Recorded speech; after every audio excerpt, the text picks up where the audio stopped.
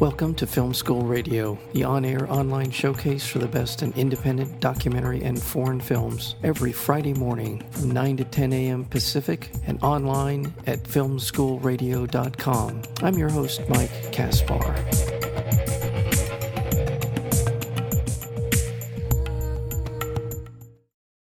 When Davis Green's alluring young cousin, Alexis, appears on his doorstep one night, he discovers that side of a family that has been kept secret from him. Against his father's wishes, Davis travels to a rural upstate New York to meet his other cousins. While wrestling with a taboo attraction to one another, he and Alexis attempt to reunite their families, uncovering the reasons behind the long-standing rift and a shocking secret that tore their fathers apart. Together, the discoveries force them to confront the temptation to keep the familial grudge going rather than end it. The film is The Automatic Hate, and we're joined today by the film's director and writer, Justin Lerner, as well as its star, and that would be Joseph Cross. Gentlemen, welcome to Film School. Thanks for having us. Yeah, thanks so much. Yeah, you're so welcome. Well, Justin, let's start at the obvious point, and that is the story itself and how it came about. Yeah, so I wrote this film with a good friend of mine who I met at an internship while I was finishing up film school at UCLA for my master's, and she was just about to start her master's at Columbia Film School. Her name is Catherine O'Brien. She's a very, very close friend and frequent collaborator, filmmaker, writer, director. And we started watching a lot of films together when we got off work and on the weekends. Discovered we had a really similar sensibility. Started watching a lot of like old 70s Robert Altman and Mike Nichols. Nice. And then we started watching some of the newer stuff by like the Danish filmmakers, and we uncovered a film called The Celebration. By Thomas Vinterberg, the first Dogma film. Yeah, Dogma 95, right? Was that correct? Yeah. Beautiful film. Which still goes down for me as one of the best films I think ever made, at least in my top 5 best films I've ever seen in my life. Yeah. And Catherine felt the same way, and we kind of started talking about family dramas, family mysteries, how mysteries are really interesting genre of films that could be set in a family, because families do hide so many secrets, especially long ago generations. Like, I think anyone you meet can tell you that they discovered something about their family they never knew, or relatives. And so we started playing around with the idea of writing something together, combining our love of mysteries with the rich histories of family, and then combining it with something that I'm quite fond of, which is films about taboo or seldom seen relationships that are maybe a little bit envelope pushing or provocative relationships that are troubling or at least disconcerting to the average viewer. And so we said, well, in its isolation, a mystery film wouldn't be that exciting. There's been a million of those. And, in their isolation, a movie about 2 cousins who have a relationship, while slightly more interesting, isn't as interesting if you combine the genres together. And we'd never seen that. And part of my goal as a filmmaker has always been, because filmmaking is so hard and it takes so much time, and if you do it the right way, it just, takes over your life. I wanted to I always try to figure out with each project how to put something on film that I haven't ever seen before. Mm-hmm. Or at least in this way. So in the combination of the genres of mystery, family, mystery thriller, and kind of a relationship drama between 2 people in the same family, we thought we had a combination of those things to create something we hadn't ever seen. Mm-hmm. And that's how it kind of started. And then, my parents are developmental psychology professors in the Northeast, and Catherine's got a bunch of cousins who live in a rural part of California that, are kind of hippies. Mm-hmm. And so we used a lot of stuff from our personal lives just to color the characters out a little bit. Me with my parents, and her with her aunts and uncles and cousins, just to kind of start it in the city versus the countryside. And the ideas that kind of started forming for us was the idea of civilization versus the wilderness, a family that believes in obeying the rules, and one that, and another one that believes in obeying just your most base and deepest desires, and then also the idea of a grudge being discovered and being almost a family grudge long buried being unearthed and passed down to the younger generation from the older generation. So these were the things we started with, and then it went from there. I could bore you with the longer version. That was the short version. Trust me, you don't want the longer version. Well, it's a terrific version, and I think it sets up the viewing the film beautifully. I think it's a nice frame for people who are interested in seeing the Automatic Hate. Well, let's go over and talk to Joseph Cross. He plays Davis Green. This is a tough character to play, and I really admire your ability to kind of stay even-keeled in this character. Tell me a little bit about going back to just the audition, rehearsals. Did it take a while to find a balance? And maybe describe a little bit about what Davis Green is like to someone who hasn't seen The Automatic Hate. Well, Davis Green, Justin can probably do a better job of describing what Davis Green is like, actually. But, well, I think they're talking about the idea of you being like a character we have to follow who's a likable guy who does some pretty dark and morally transgressive things. Yeah. Let me go ahead. No, well, when you find Davis in the beginning of the film, his parents are psychiatrists, very highly educated. Davis is also very highly educated, and he's chosen to work as a chef, much to the dismay of his father. His girlfriend is a ballet dancer, and she, according to Davis's father, is a bit emotional and unstable, which Davis agrees with and doesn't mind. So you kind of see immediately that he has not a rebellious spirit, but he's curious in exploring the world beyond sort of the safe white-collar world of his parents as he perceives it. Mm-hmm. And then when his cousin Alexis is introduced into his life, he follows her down a rabbit hole of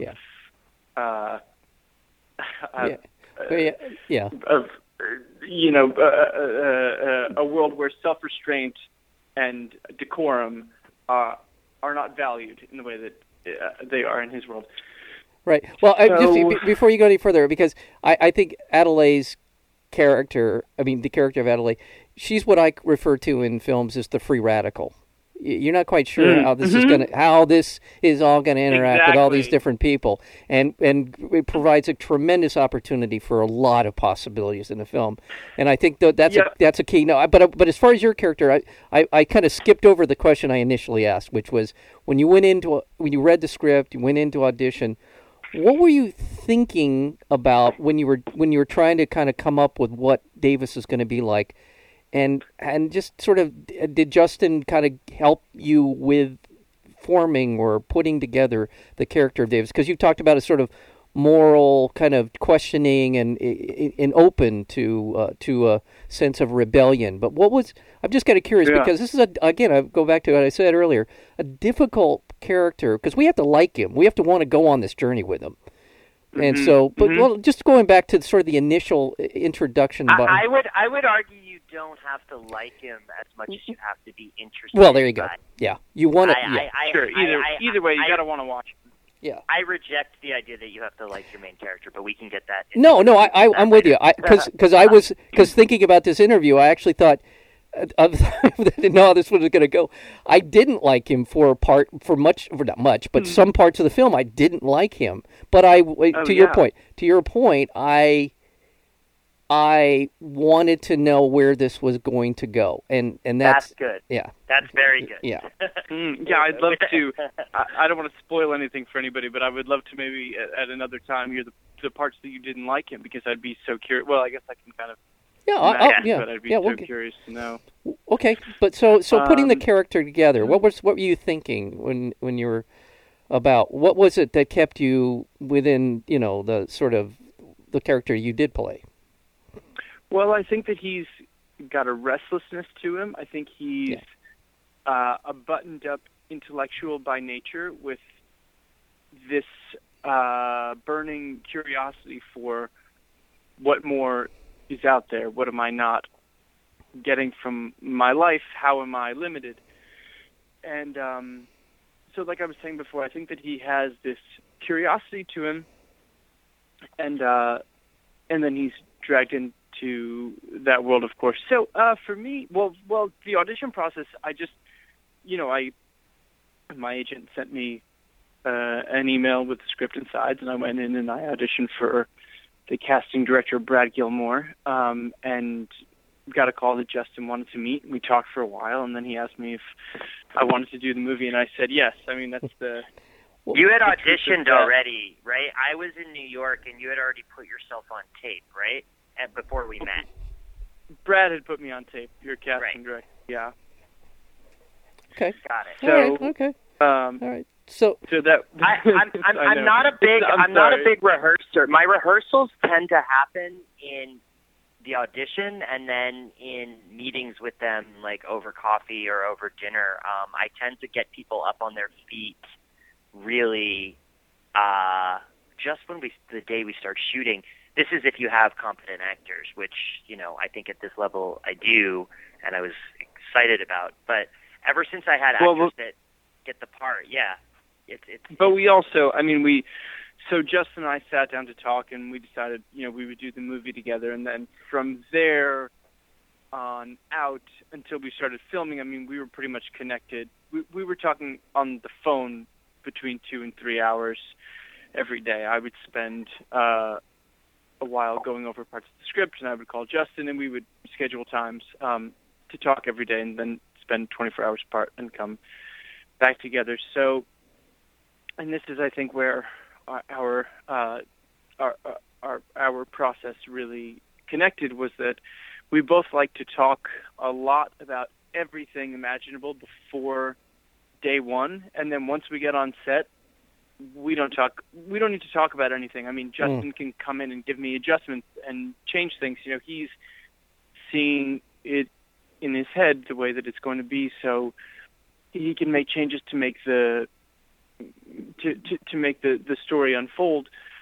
But we had every conversation that we could think of that we needed to have, so that once we got on set, we could just be right there in the moment. And that, for me, is a great way to work.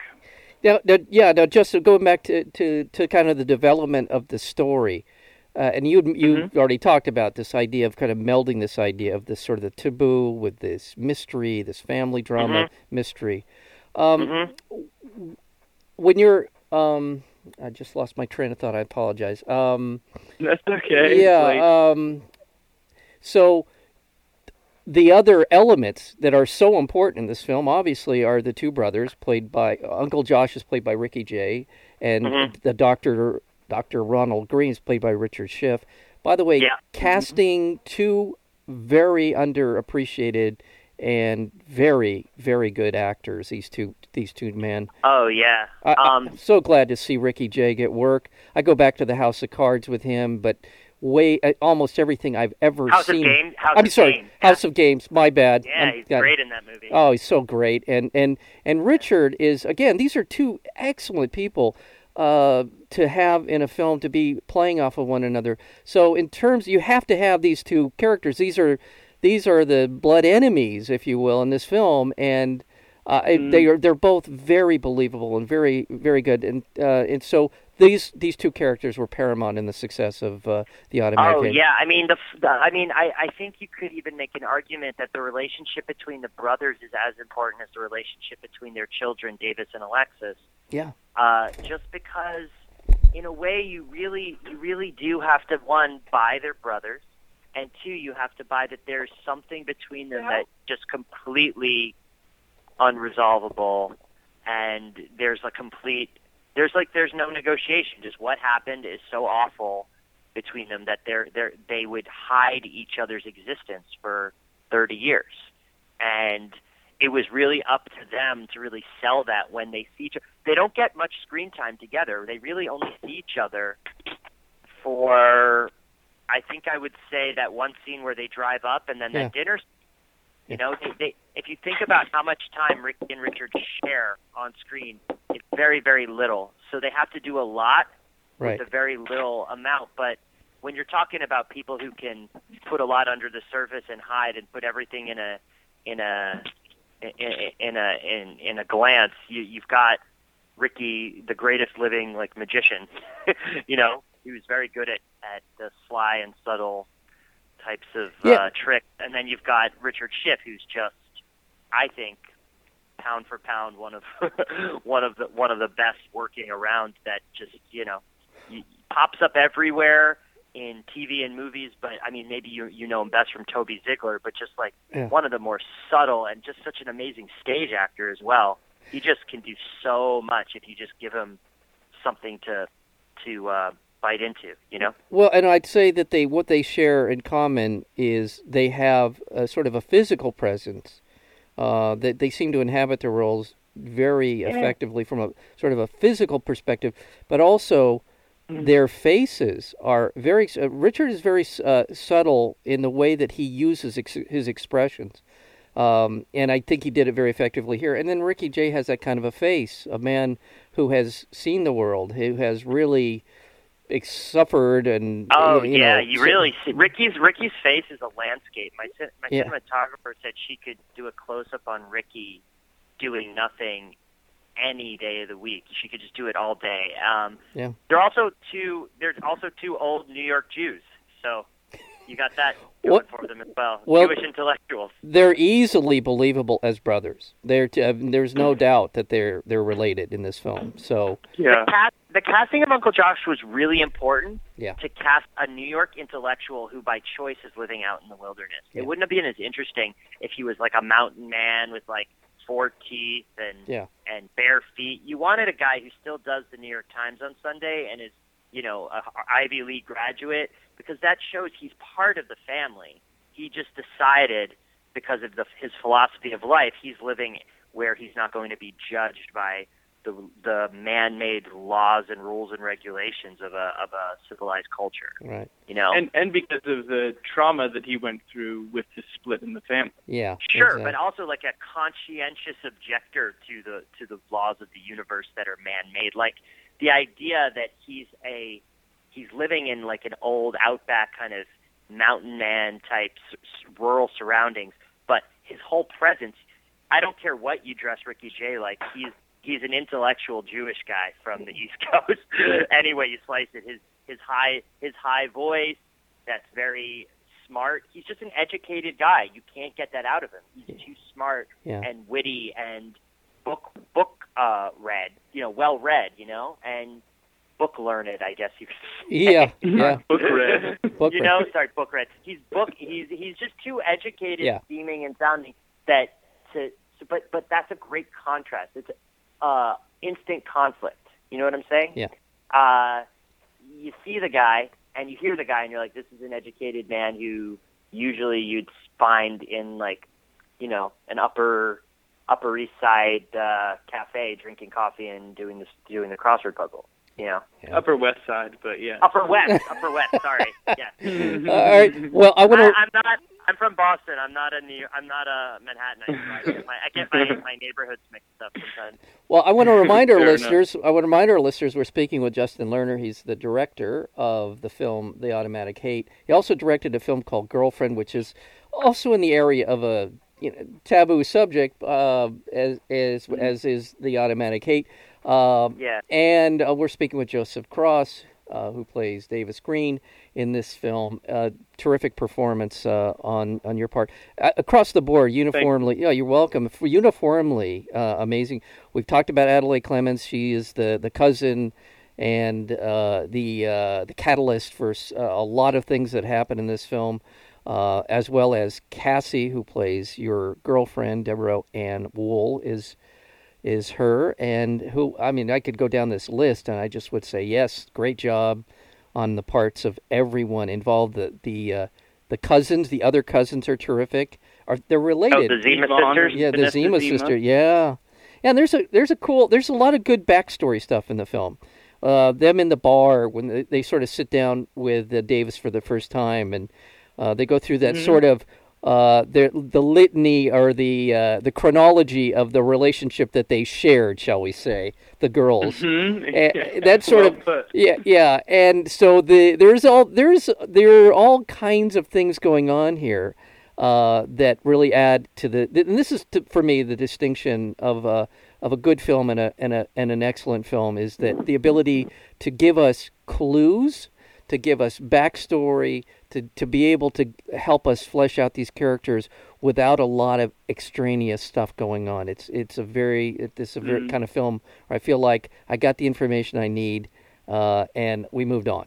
we got to the heart of the story, and I just want to go back real quickly because I don't want to belittle this, but the behavior you were talking about Ricky Jay as Uncle Josh and Richard Schiff as Ronald Green, just that part of that what makes what happens in the film so believable is just by the time you get to the end of the film, all of the things that were being hinted at become, and that's again I'm not going to give anything away, but that gives this film a lot of punch in the film and the thinking about the film after you've seen it, and reflecting Lots of on punch. I like your choice of words. Yeah, well, there's that too, but it is all of that, and I just think that that's a terrific ability as a filmmaker to be able to give us a lot to think about and reflect back on. Oh yeah, that's when that happened. I get more. There's more and more. We fill in the blanks as we move forward. I tend to like to give audiences about 60 to 70% of all of the information available and then make them fill in the other 30 to 40, just because I feel like a film can live longer that way. Just it's part of preserving mystery. And it's not mystery like whodunit mystery, like in the plot, but more like, end a scene a little bit early so we don't know exactly what happened till the next day, or when we cut to the next day, or leave something a little bit like Altman would do, like leave something a little garbled so you can't hear it all. Yeah. It's really important to me, and leave some stuff off screen and only allow us to hear it and not see it. I think far too often filmmakers try to give the audience everything, and then the movie becomes dull and kind of dead. Yeah, it becomes leaden, right? It weighs it down in ways it doesn't need to be. Sure. And we could talk about Altman all night, by the way. I think he's my favorite film director. It's hard for me. Really? Yeah, I love him. But I want to, Joseph Cross, I want to talk to you about, now obviously you worked on Lincoln, a Steven Spielberg production, right? And you were terrific in that, by the way. Thank you. What is the kind of a sort of a cultural shift is there when you're working in a film like that, and now you're working on a smaller budget, shall we say, film? The different sort of what is as an actor, do you have more time to think about the things you need to be focusing on? What is the difference between a Spielberg production and a Lerner production in terms of just as an actor, as someone who's committed to your craft? I can't wait to hear this. You're going to think I'm being cheeky when I say this, but I think that the major difference is the food. Steven really provides much better craft service than Justin was able to. Okay. As well as the catering, I mean, really just phenomenal on Lincoln. They're different in a lot of different ways, but for me, approaching the character, my role in Lincoln is to support Lincoln, played by Daniel Day-Lewis, who really is carrying the film on his shoulders. Right. So I'm down in Richmond, Virginia for 3 months, and I'm working, there would be entire weeks where I'd be down there where I wouldn't work, and I would just be focused on learning and reading and more about the time period and all the different characters and bonding with the other people in the film, while Daniel was working every single day and Steven's working every single day. So on a smaller scale, with this, I was the one that had to work every single day. So was watching Daniel Day-Lewis sort of shoulder the load, if you will, of a film like that? Is that something you took with you from doing Lincoln? Is because you're carrying the film. I mean, this is for an actor to watch. I've been really lucky in that I've gotten to work with some really excellent, phenomenal actors and actresses, and to watch, to get to watch the actors and the creative team on that film is absolutely life-changing, in the same way that when I got to watch Sean Penn give his performance in Milk, it's life-changing. You step on that set and it's a whole different thing. You're elevated and you're forced to get so much better so fast, or else just get run right down, So, for the greatest periods of growth, I think, for me, and certainly the most some very enjoyable parts of him when I've gotten to work with people like the people I got to work with on Lincoln, because you get to learn so much. I mean, these are people who've been doing it for so long and are so excellent at what they do, that just to get, I would have paid money to get to be an observer, let alone get paid to get to work in the film.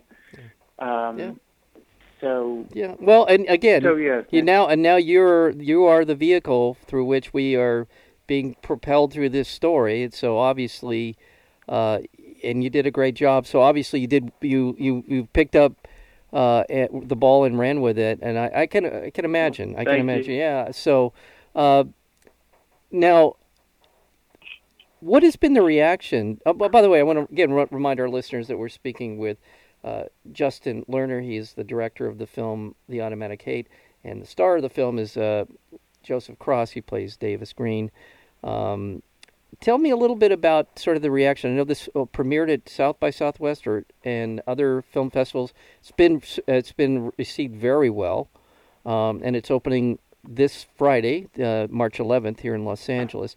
Tell me a little bit about the reaction. Have you been surprised by it? Obviously the reaction's been good, but tell me what your reaction has been, Justin, as far as The Automatic Hate.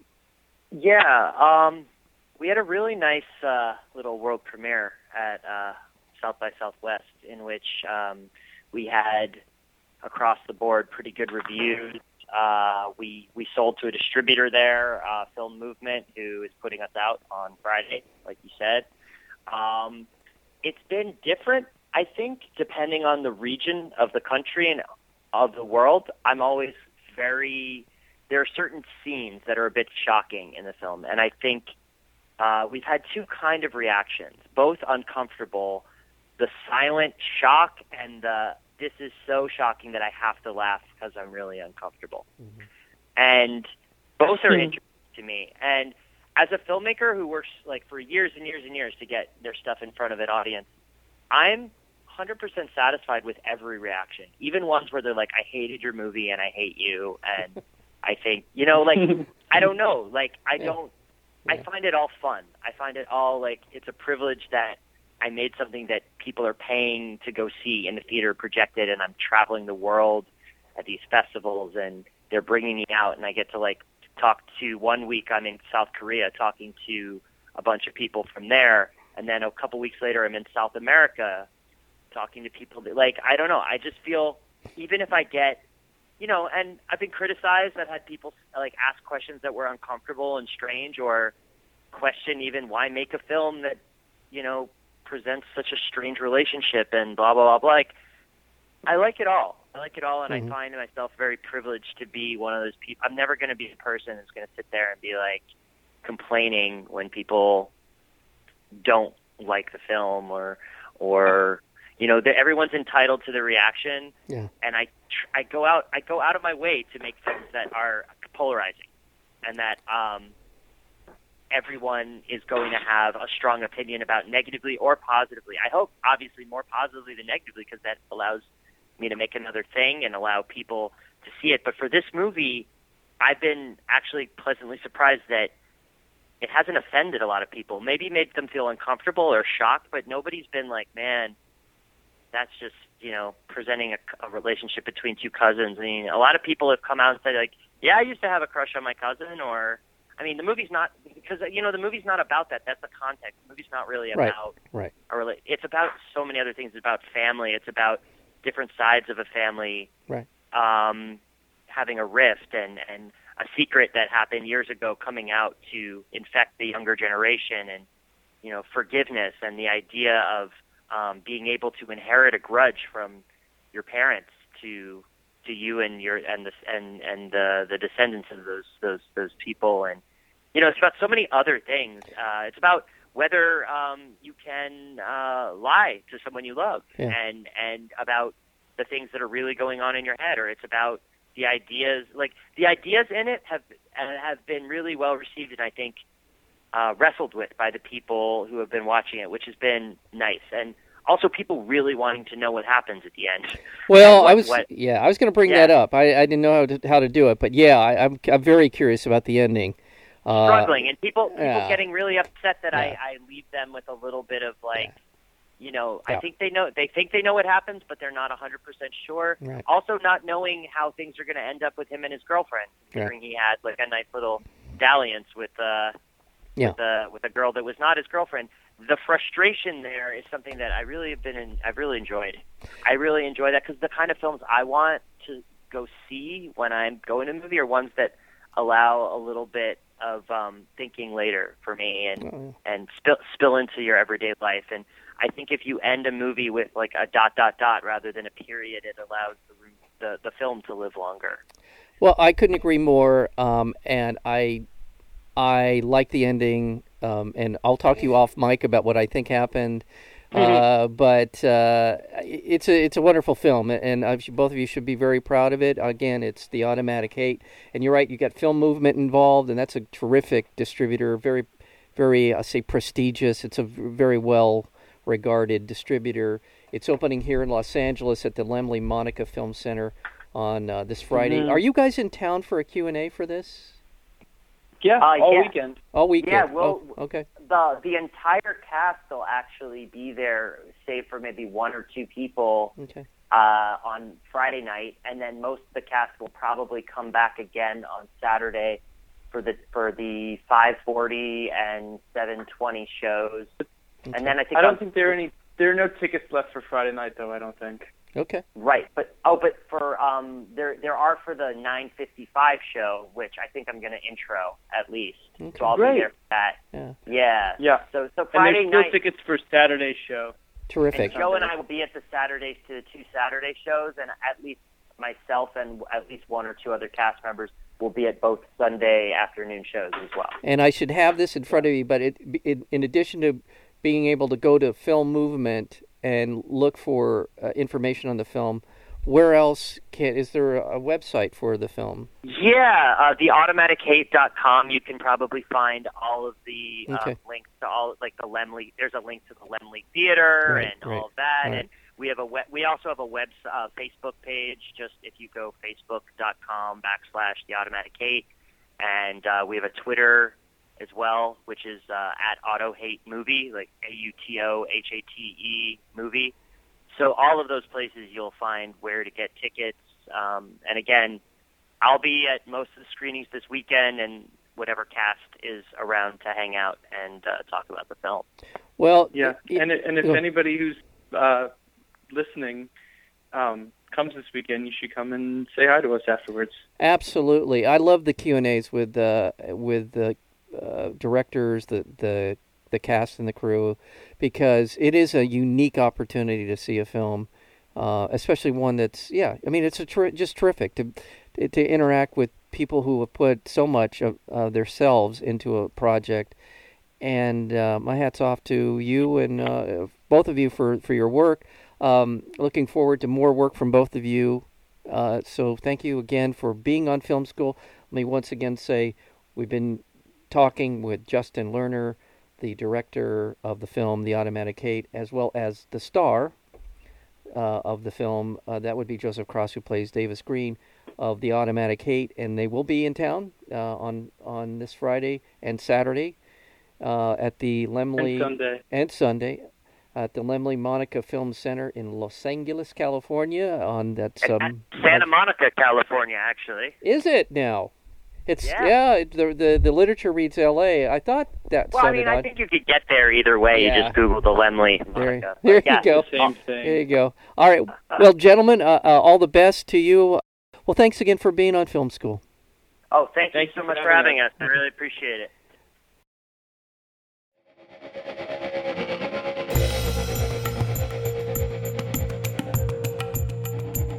You've been listening to Film School Radio, the on-air online showcase for the best in independent documentary and foreign films. You can find out more about the program at filmschoolradio.com. I'm your host, Mike Kaspar.